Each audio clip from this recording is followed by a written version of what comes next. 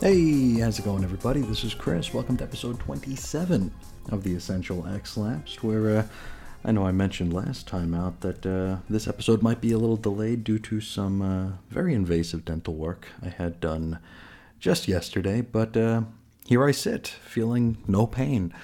My mouth does feel a little strange, so if I do slur a few words, or a few more than usual, I do apologize. It's all a work in progress here. I've got a couple more sessions ahead of me, and hopefully before long everything will be just where we need it to be.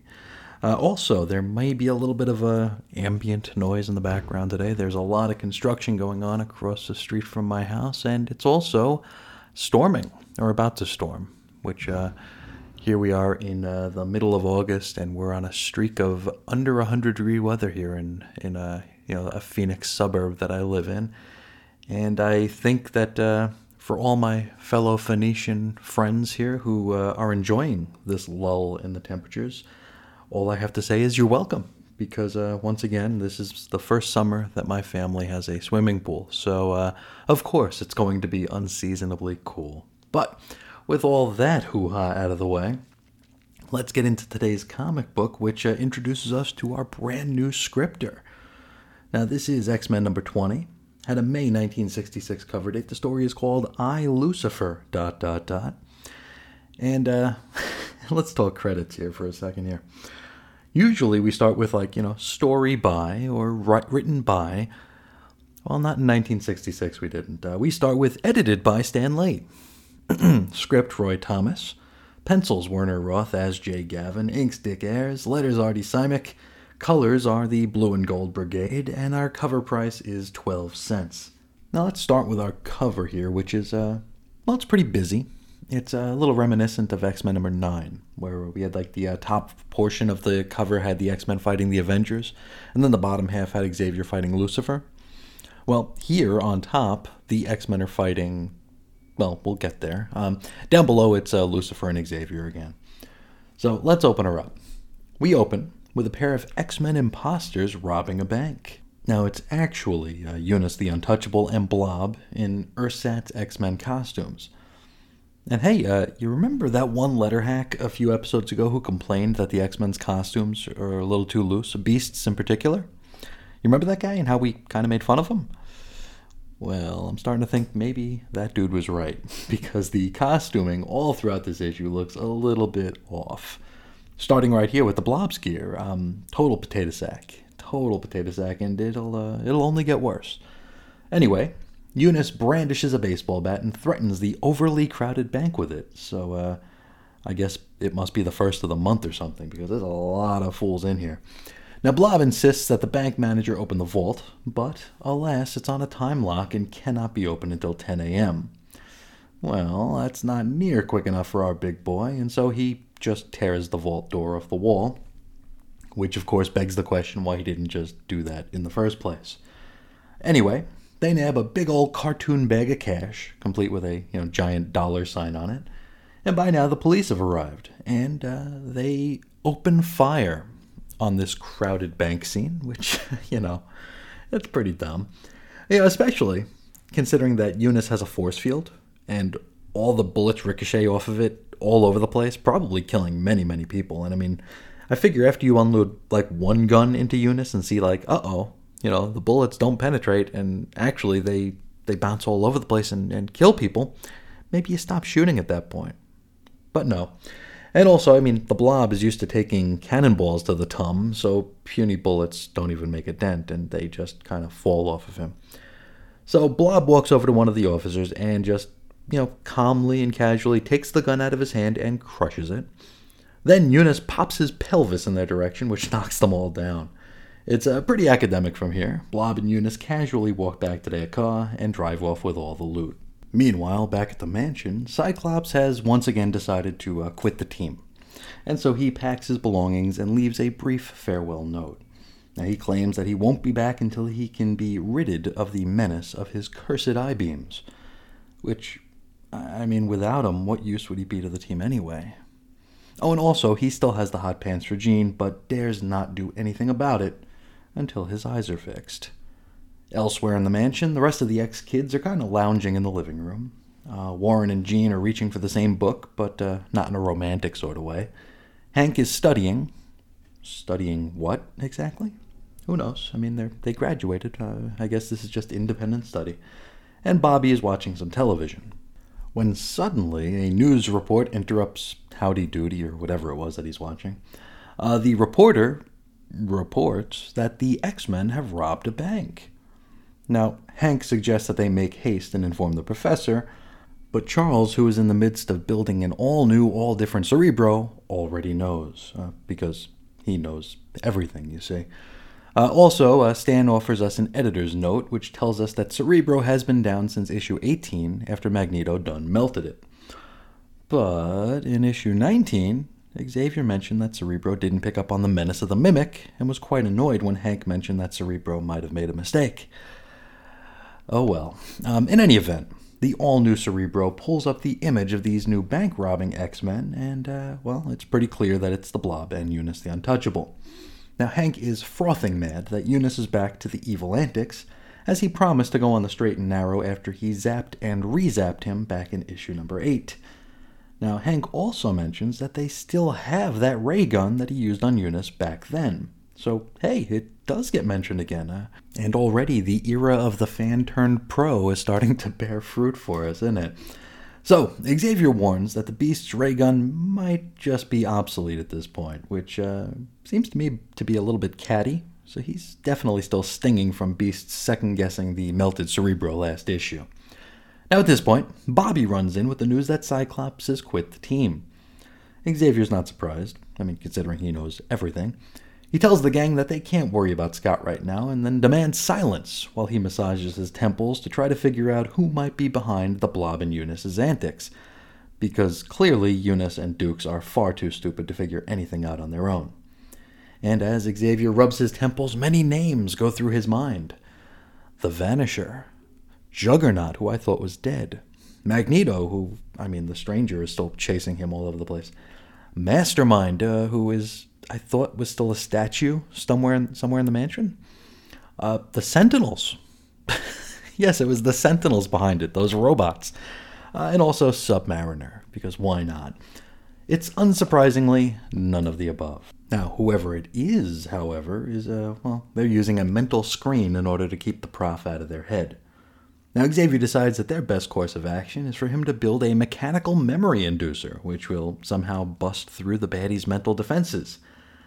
Why not just use the Mento helmet? It's already there, right? Oh well. Now Jean will remain with him to work on it, but all she can do is think about Scott and fret over whether or not she'll ever see him again. Now the rest of the fellas, they're going to go track down and confront Eunice and the Blob, and Beast, he's even going to bring that ray gun that he used back in issue 8. From here, we shift scenes to a top-secret laboratory where we meet our big bad, and, it's Lucifer. I don't think that's too much of a sock rocker considering the cover and the name of the issue, right? It's gonna be Lucifer. Anyway, we learn here that Eunice and the Blob are unwittingly doing his bidding. They're making it seem as though the X-Men are to be feared and hated, despite the fact that they are already feared and hated. Oh well. Anybody want to know how Blob and Eunice first met? Because we're about to head into flashback land regardless, so I suppose it really doesn't matter. Now you see, Eunice was doing his pro wrestling gimmick, doing that thing where he's challenging people. So there's a big banner up saying if you can last in the ring with him for 3 minutes, you get $100. Well, in the crowd, we got the Blob and his manager, and they decide to take on the challenge. They could use $100. That's like $7 million in today's money. And so we get several panels of mutant-on-mutant action, during which our baddies realize that they've got a fair amount in common. And so they decide to head out to a romantic candlelit dinner, and they decide, via Luciferian influence, that they'll put on some X-Men costumes and rob banks, because, that's just academic. Back to the present, Blob and Eunice are at it again. They're robbing an armored car this time, and it just so happens that civilian Scott Summers is there to see it happen. Now he's there, and he's conflicted. He hems and haws a bit, claiming that, this ain't his problem anymore. Until a bunch of looky-loos start disparaging the good names of the X-Men, at which point he decides to change into costume and confront the bad guys. Now, quick-thinking Eunice acts like Cyclops is their old buddy, old pal, and Blob asks him for a hand in lifting the loot. Cyclops zaps the money bag, and Eunice once again thinks on his feet and accuses Cyclops of just being jealous that he wasn't chosen to lead this particular heist. Our boy then zaps a light pole, which, vandalism is a great way to get the public on your side, right?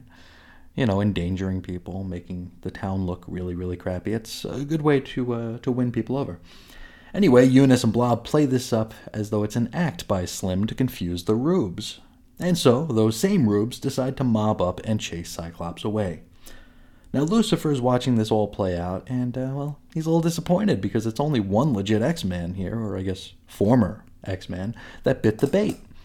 You see, he needs all of them to show up to enact whatever the hell his plan is. Then, just like that, Angel, Beast, and Iceman show up. Now, you remember a few minutes ago when we talked about the potato sack costumes? Well, it's here where it really begins to offend the eyes here. We've got the Beast, right? But by looking at him here, you would think it was the Blob in his X-Men costume. The only way we know that it's Hank is that A, he's not chomping on a stogie, and B, he's carrying that ray gun from X-Men number 8. That's the only way we know it's Beast. Well, he proceeds to blast Eunice with it, and, just as the professor said, it don't work no mo'. Turns out that Lucifer did something that made it so Eunice would be immune to the ray's effects.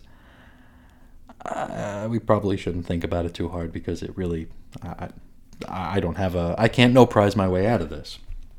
And so, it's time for a fight. Not only do the X-Men fight the evil mutant X-Imposters, but, they've also got to deal with the looky-loos and the cops. Now, Beast gets clobbered over the head by an old woman's umbrella, and an officer opens fire at Warren as he flies overhead. It's quite the raucous scene here. It's almost as though Blob and Eunice are just there. They're not really dealing with anything. Just then, Cyclops returns and blasts the ground beneath Eunice and Blob's feet. And this takes us into Dig Dug mode, like the cross-section where we can see everything underneath. And we can see that the baddies fell plumb down into the subway below. And as luck would have it, they landed right on a passing-by train, and they're whisked away to God knows where. And this will be the last we see of them today. The X-Boys then head back to reconnoiter with the Prof, and all the way, Cyclops only wants to know what Jean's up to. Back to Lucifer. Now, he's annoyed that the one member of the X-Men he's actually after hasn't shown his face yet. He then looks to the ceiling of his lab to reveal that his Mentowave receiver has indicated that Professor X has managed to penetrate his mental screen. And so, from the southwestern mesa that his lab is hidden under, he raises a goofy-looking and uncircumcised cannon. Now, this blasts all the way across the continent, and with pinpoint precision, it levels the professor in his dome, rendering him completely paralyzed. So he can't move his head, he can't think really well, he's just kinda stuck within himself. Now, Jean sees him seize up, and she freaks out, so she gets up close, listens to his chest to make sure that the professor's heart is still beating, which I'm sure gives Charlie quite the thrill. Now, he psychically advises her to use his mental wave amplifier so that they can telepathically communicate. He's like at a whisper, a telepathic whisper here, so she needs this extra device in order to amp up the sound here. Now, it's here that the professor decides it's time to inform Jean that Lucifer is their big bad. And also, while they have a few minutes, he decides that he's going to share the secret origin of his first meeting with Lucifer and also how he lost the use of his legs. So, back into flashback land we go. We go back to Xavier's journey across Tibet, where he became fascinated with a mysterious walled city. Now, he attempts to enter this walled city, but the guards inform him that outsiders are forbidden. So, Xavier mentally coaxes them to gain access. But, while he does so, he notes that their minds are currently being dominated by yet another. Now, once inside, the ruler of this walled city, Lucifer, immediately takes notice, and he decides to monitor all of this outsider's movements within the city. Xavier chats up many of the locals, who seem far friendlier than you might imagine a walled-in society to be. Charles asks for an audience with the leader of the place, but is told that would be impossible. You see, not even the walled-in citizens are allowed to lay eyes on him. Xavier is later escorted to the ruler's castle and has a telepathic look inside, revealing that this guy's got all sorts of alien technology stored within. Now, this tech allows the tyrant to control the minds of several movers and shakers of the city, which keeps everyone else compliant and in line. And so, Xavier finds himself falling in with some subversives, with whom he's able to foment a little bit of a rebellion. Now they meet up, and Xavier attempts to pitch them on a full-blown insurrection. The locals aren't quite sure, until, during their powwow, an attempt is made on their lives. A chandelier is cut and nearly crushes the lot of them as it crashes down to the table. Now, the attempted assassin is captured by Xavier and the gang, which all but seals the deal. The rebel uprising will storm the tyrant's castle and take back their city for the people. Naturally, the castle is booby-trapped to the hilt. So also naturally, Xavier is able to sidestep all of the traps because Xavier is very, very cool. Deep inside the castle, we see Lucifer making contact with the Supreme One via a gigantic monitor. Now, the Supreme One looks a lot like Lucifer, only with a green onion helmet instead of Lucy's own purple onion helmet. Turns out that Lucifer is an alien, and he works under an even more powerful alien in the Supreme One. I guess Lucifer is like Agent One or something like that. Xavier catches this communique and confronts Lucifer. Lucifer responds by dropping a tremendous brick on Charles's back, which is how he lost the use of his legs. Lucifer then escapes through a portal or something like that. Back in the present, Xavier wraps up his story, and he claims that the Lucifer incident was one of the main reasons that he decided to found the X-Men in the first place. Let's hop back to Lucifer. Now, he reveals to us that his mental influence has managed to take over much of the world at this point, or I guess it could potentially. And so he calls in to the Supreme One to give the thumbs up on sending in Dominus. Who or what is that? Well, we'll find out next time, and prepare to be whelmed. Back to the school, the X-Boys return, and they find Xavier in his catatonic state. Beast is immediately put to work crafting a helmet to protect the prof from Lucifer's Mento cannon thingy. And so, 2 panels later, Xavier is fitted with a bubble helmet, which returns him to normal-ish.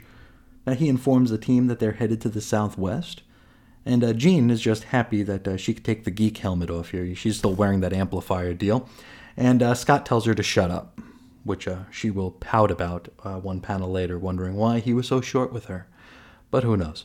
We wrap up with the gang packing as though they were leaving on a 6-month vacation, and then loading into their brand new X-Plane, which literally takes off from Charles Xavier's garage, because, Charles Xavier and the X-Men have no association, remember that. And we are out of here. Next episode, for better or for worse, Dominus. So, what do we think about Roy Thomas's first issue on X-Men? Well, I don't know what I was expecting. I don't know if I was expecting like a huge tonal shift here. It's been a long, long time since I've read these.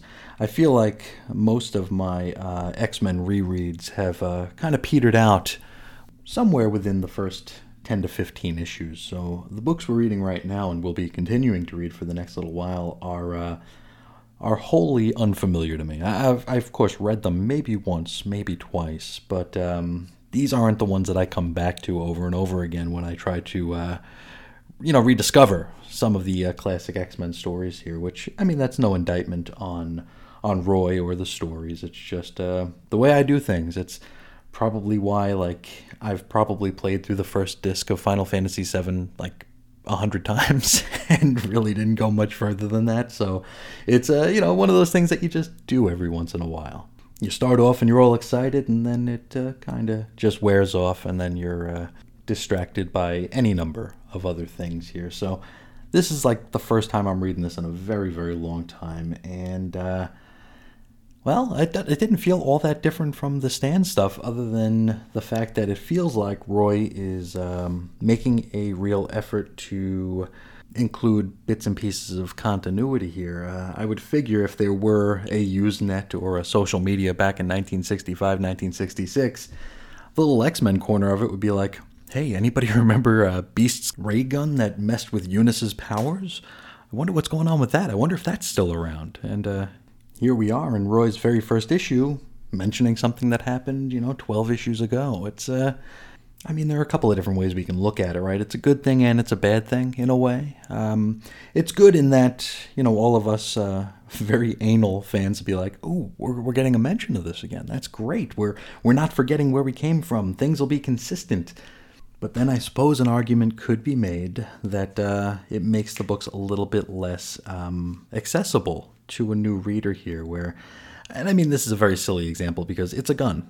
It's just a ray gun that they basically explained everything it did, but it's kind of an indictment on the direction that the comics industry will eventually get to the point where just a decade and a half later, people will be complaining that books like the X-Men that turn into families of books are just impenetrable, like just so labyrinthine in its lore that a new reader could never hope to figure it all out unless they really, really put in the effort. And even if they do, they might not find that the destination was worth the journey to get there. And again, yes, this was just a ray gun. So I'm definitely thinking about this way too hard, and we've got so much hindsight. It's easy to see that this is just like tipping the first domino in the self-referential nature of American comics going forward. I think it's the John Byrne forums where he really kind of regards this era, the fans turn pro era, as when everything started to kind of meld into the comic book world that we know, and many of us love, many of us tolerate, and some of us despise.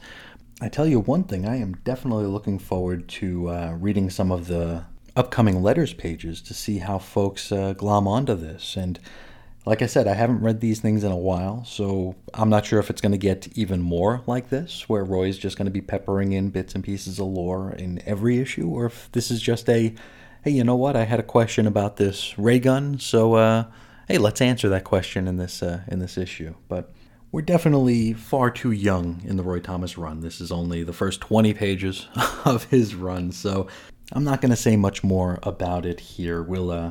I'm sure we'll be talking much more about it in coming episodes here.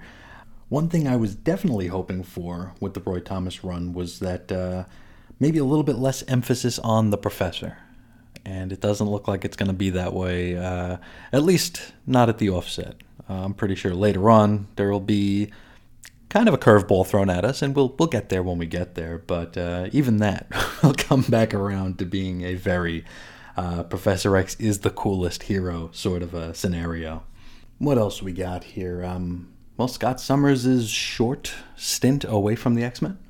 His time away lasted about 3 or 4 pages, which, I mean, that's his record at this point, right? That's the longest he's been away from the X-Men, though he's threatened to leave a couple of times before. And this might just be my mangled memory here, but I think this is going to happen a few more times between now and the end of the original 66 issues. I think he's going to threaten to leave or step away for a minute, or threaten to step away for a minute. I think this is just going to be a thing, and I could be completely wrong, but whenever I think back to Cyclops' time during the original 66 issues, it's always him quitting. It's always him lamenting the fact that he has the curse of the Optic Blast and threatening to quit, and finally tracking down a doctor who can help him control his powers or just do away with them, completely. We've got the return of some bad guys here, Blob and Eunice. Can't say that I was missing them all that much. So, I mean, they're as good as any. I don't really remember why Lucifer needed them to do what he did. I also don't know why he wanted to get the X-Men. I really don't remember any of that. It doesn't seem like it was well thought out, because I don't know that it'll actually matter at the end of the day. But I suppose we'll get there when we get there. Overall, I mean, this is an important issue, as it's the first Roy Thomas issue. We still have Stan getting top billing, which is, understandable, since Stan is the recognizable name to the fan of the day, and they might not feel comfortable reading something without Stan's name in the front and center. So we'll accept that, I suppose. As for Werner Roth's work here, nothing stood out to me as being particularly good or bad. So that's a good thing, I think. It was just kind of there. I was able to enjoy it for what it was, and nothing really stood out as being like, oof, that's a weird face. So that's a win. That's a win. But I think that's all I have to say about it, mostly because my mouth is getting very, very tired. So I'm just going to reel this portion of the program in so we can hop into the back matter. And we will start with the letters page. Now we're going to start with Peter in Ontario. Now he claims that he did not heed Stan's advice on the cover of X-Men number 17. Now if you remember, there was a little blurb on that cover that said, "Do not reveal the ending to anyone." Well, Pete, he told the little old lady what the reveal was, and of course that reveal was the return of Magneto. And he says no longer did he say this, then he was arrested and beaten.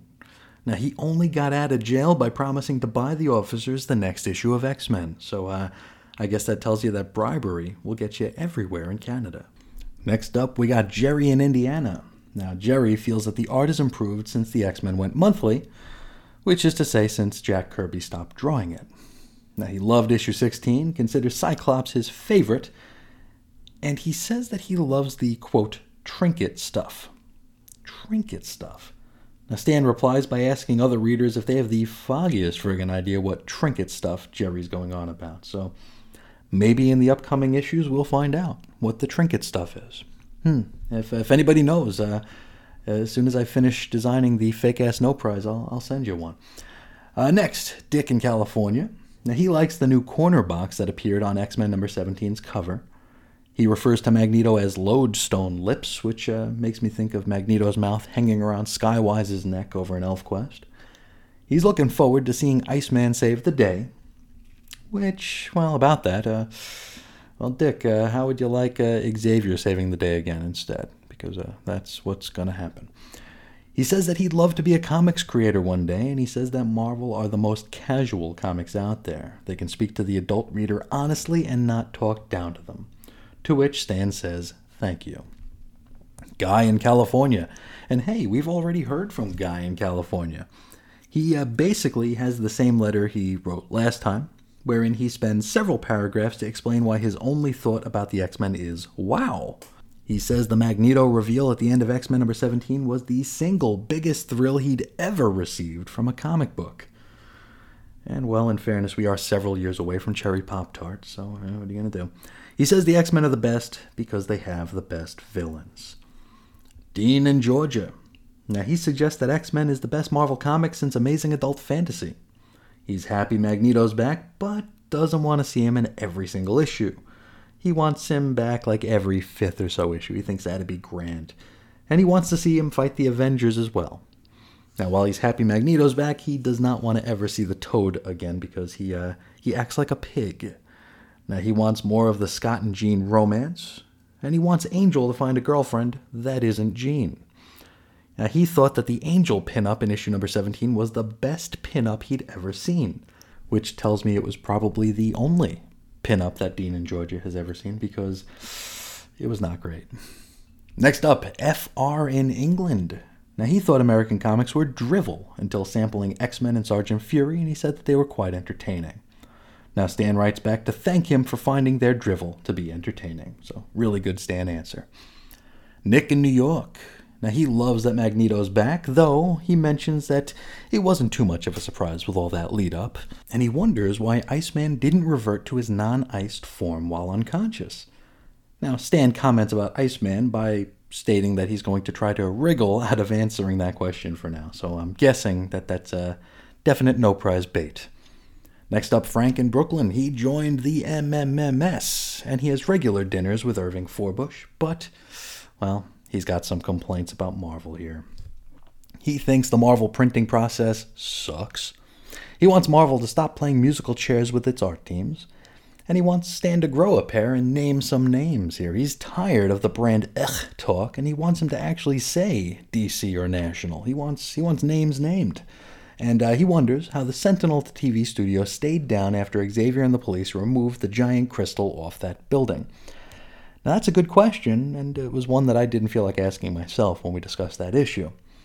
Now, Stan says that that Sentinel was under the command to collect Trask, which at that point had already been done. Pretty good answer, right?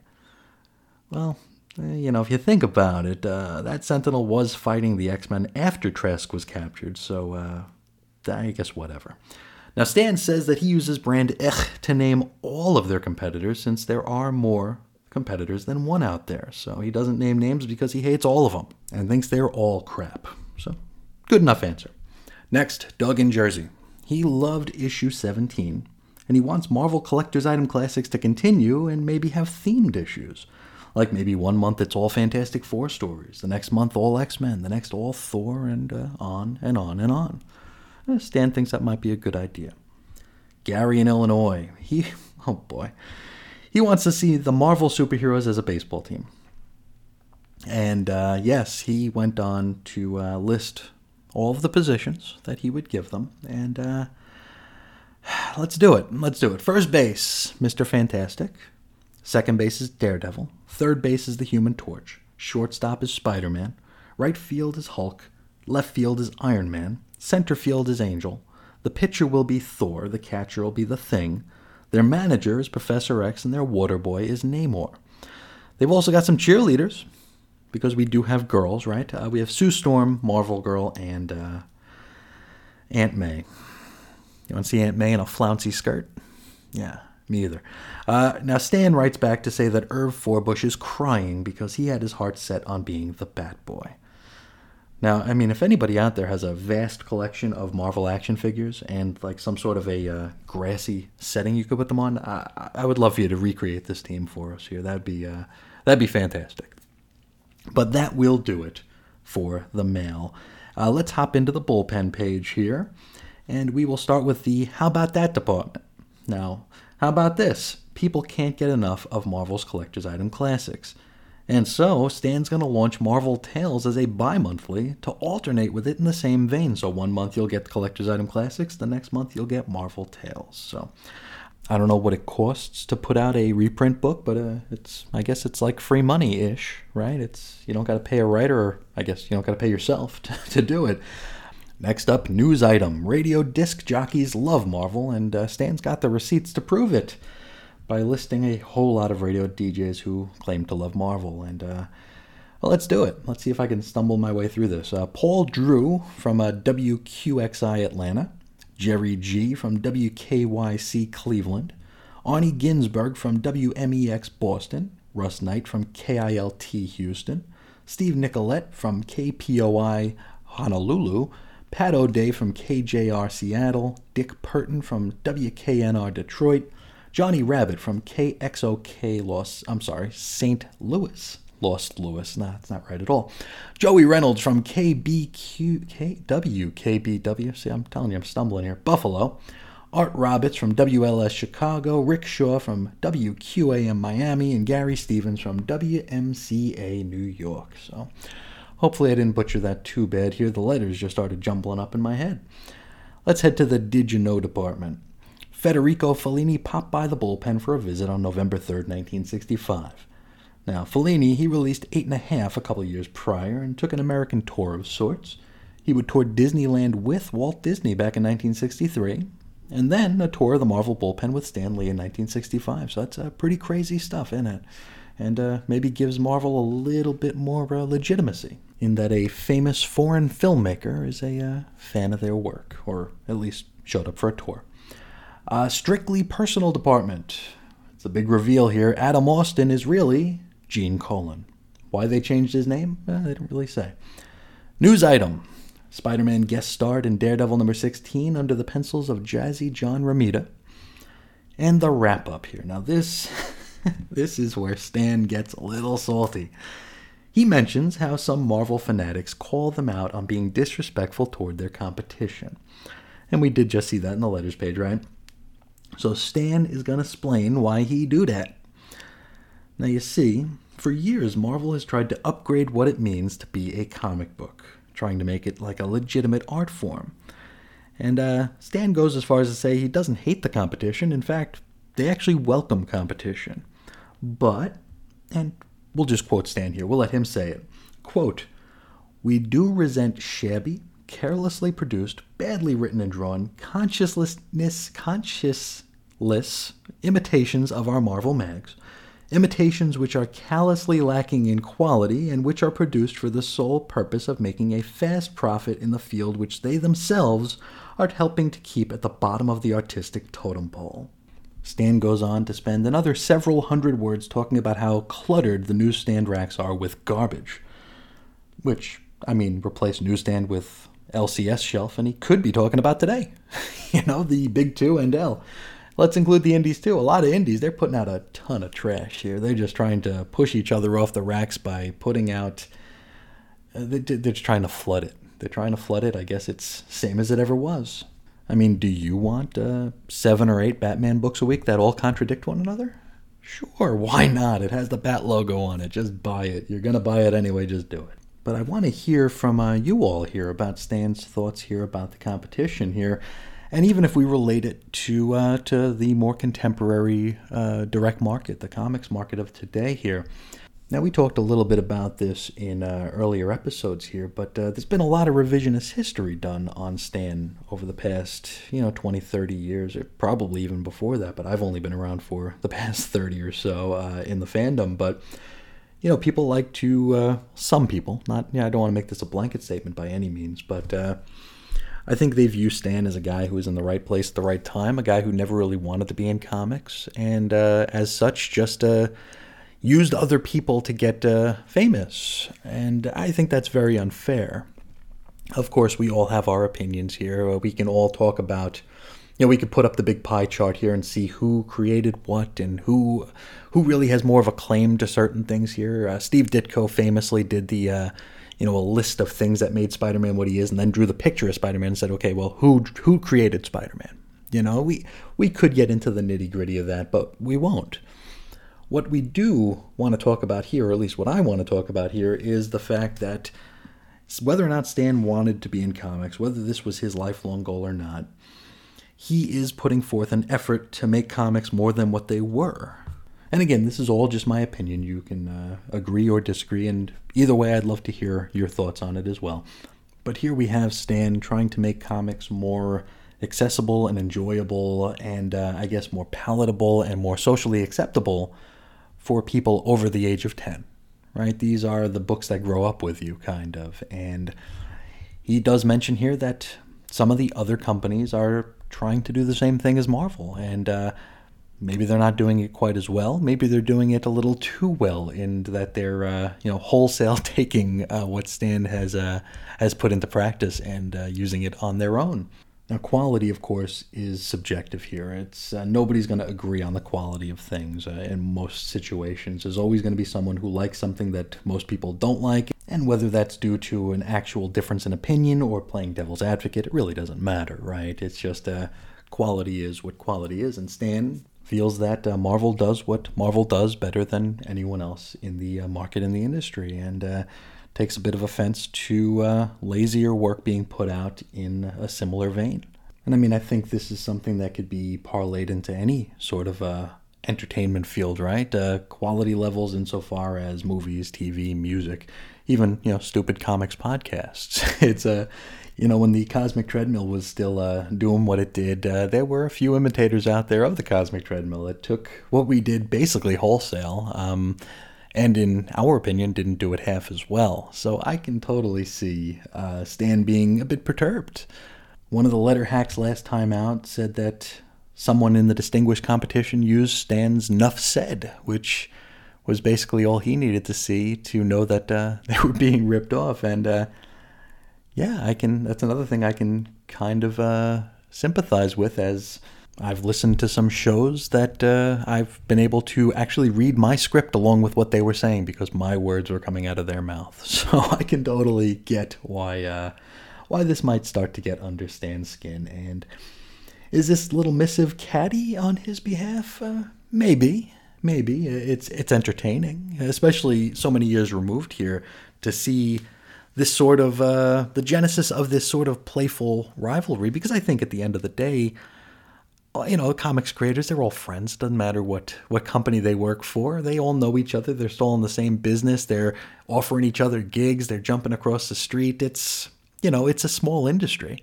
So it's funny that Stan can be a little spicy here, and I'm sure DC will lob some salvos across the street as well in their letters pages. So it's funny how it's the fans that seem the most offended when it's nobody's making fun of their work.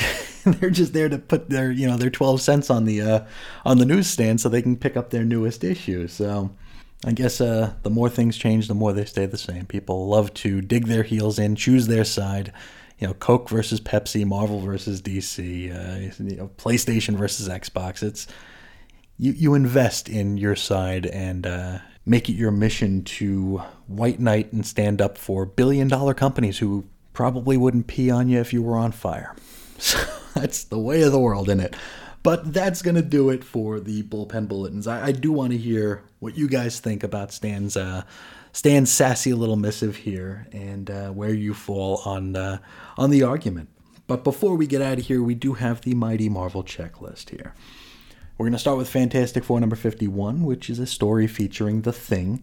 And this is a pretty famous story. It's This Man, This Monster, which actually we covered. We did a deep dive on during Cosmic Treadmill episode 73, which is available in the archives at chrisandreggie.podbean.com or, anywhere the internet has noise. Spider-Man 37. Once upon a time, there was a robot. Okay. Avengers number 28. Now, this is the return of Giant Man with a new costume and a new name. Anybody want to know the name? Well, it's Goliath. Daredevil number 16. Guest star Spider-Man, as we heard during the bullpen. Thor number 128. Pluto faces off with Thor and Hercules, of course. Strange Tales 145 features S.H.I.E.L.D. versus the Druid, and Doctor Strange has a surprise up his sleeve. Tales of Suspense 76, Iron Man versus Ultimo, still, and also Captain America's first meeting with Nick Fury. And let me see if I can say this right on the fifth take here. Tales to Astonish number 80, Submariner versus the Behemoth, still. I've been saying like Submariner. I've been saying like Rick Moranis. I don't know what I'm saying here trying to say Submariner. Also in that issue, Hulk versus Tyrannus and the Mole Man. Sergeant Fury number 30, Howlin' in Sunny Italy. Marvel Collector's Item Classics number 3. Stan says buy it now. It's a surefire sellout. Finally, Fantasy Masterpieces number 2 featuring more Golden Age goodness.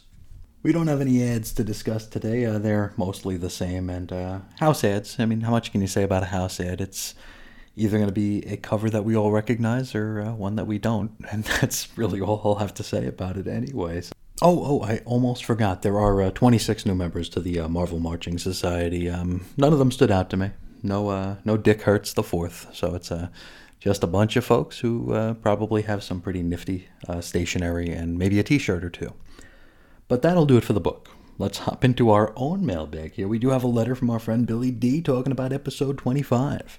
He says, "Hey dude, I hope all goes well at the dentist. I had some of that last year and it's the worst. And first, thanks for checking in on me there. Wasn't that bad, what had to be done for me. I felt like parts of my mouth were being stretched to the point where they would never, ever get back to like normal size. But by the time I was no longer numb, everything seemed to be where it belonged, where it needed to be. Still feel a little bit of a mouth fatigue right now since I was, had my mouth held open for several hours. But no pain, no real pain. No pain that's different from the usual, head, neck, and mouth pain that I deal with every day. Hopefully, when this is all said and done, I'll have far less of that. Billy continues, "Tell Beast to get to the back of the line." This is referring to a letter that wrote in to Stan saying that he wants to see the Beast spank Marvel Girl. Like, that was the whole point of his letter. I mean, I know we all have our fetishes, but I don't know, we don't usually wear them on our sleeve like that. Now, Billy says, "I'm sure Xavier would be the first in line to spank Jean, and I'm definitely the second. I love the ads you spoke of, and I hope we do more of that sooner than later." And I hope so, too. I hope that some of the ads stand out like those two silly ones did here. It's mostly house ads, unfortunately, and we do get those pages full of, like those, it looks like want ads, kind of. It's like 50 ads, tiny, tiny ads that are just like, make money today, or build muscles today, or build your comic collection today, stuff like that. So those aren't too terribly fun to talk about, but I'm sure Sooner or later, we'll get to some fun ones. But thank you so much for writing in, Billy. And we'll close out by presenting a fake-ass no prize. Our buddy Dave wrote in to take issue with some of Stan's missives in the bullpens last time. Stan claimed that down south of the border, that La Mole was the Hulk. Well, Dave spent some time south of the border and could tell us that La Mole is actually the Thing, not the Hulk. And first thing I had to do was double-check Stan's writing to make sure I didn't just read it wrong, and no, I didn't. So Stan done goofed. He called the Hulk La Mole when it was supposed to be the Thing that was La Mole. And so I think that's worthy of a fake-ass no prize. I just have to finish designing a fake-ass no prize before I could send it out. But thank you so much for letting us know about Stan's Spanish snafu. But now that will finally do it for the show here. If anybody would like to write in and maybe go for a fake-ass no prize, I think we put out some questions over the past several episodes here because, well, some questions need answering, and I'm not sure we're going to get them from Stan or now Rascally Roy. So if anybody wants to write in, try to get a fake-ass no prize, or just say hello or talk about the show, I would invite you to do so. You can find me several different ways. First, you can find me on Twitter at Ace Comics. You can shoot an email over to weirdcomicshistory@gmail.com. You can call into the X-Labs voicemail hotline at 623-396-JERK. You can pop over to chrisisoninfiniteearths.com for blog posts and show notes, and there's a place there you can comment as well. Speaking of commenting, Facebook, we have our little group. It's 90s X-Men, or 60-something members strong, having a good time chatting up all eras of X-Men comics in there, and I hope to see you there soon. Finally, for all your Chris and Reggie listening needs, as well as the full X-Lapsed family of shows archives, you can head to chrisandreggie.podbean.com, available anywhere the internet aggregates noise. And that will do it for today. I'd like to thank you all so much for joining me on this essential journey. This might be the final episode for a little while. Hopefully my current year stuff will arrive at some point this month. It's a cursed package, it seems. This is as cursed as Cyclops' dread optic beams here. Every time it says it's going to deliver, something happens. Something happens. There's a delay, a truck breaks down. It's been touch and go all week. So hopefully, by the next time you hear from me, we will be talking about original recipe X-Labs. But no promises. It very well could be the second part of this Dominus story, for all I know. But that'll do it for today. Thank you all so much for spending some time with me. And until next time, as always, I'll talk to you again real soon. See ya.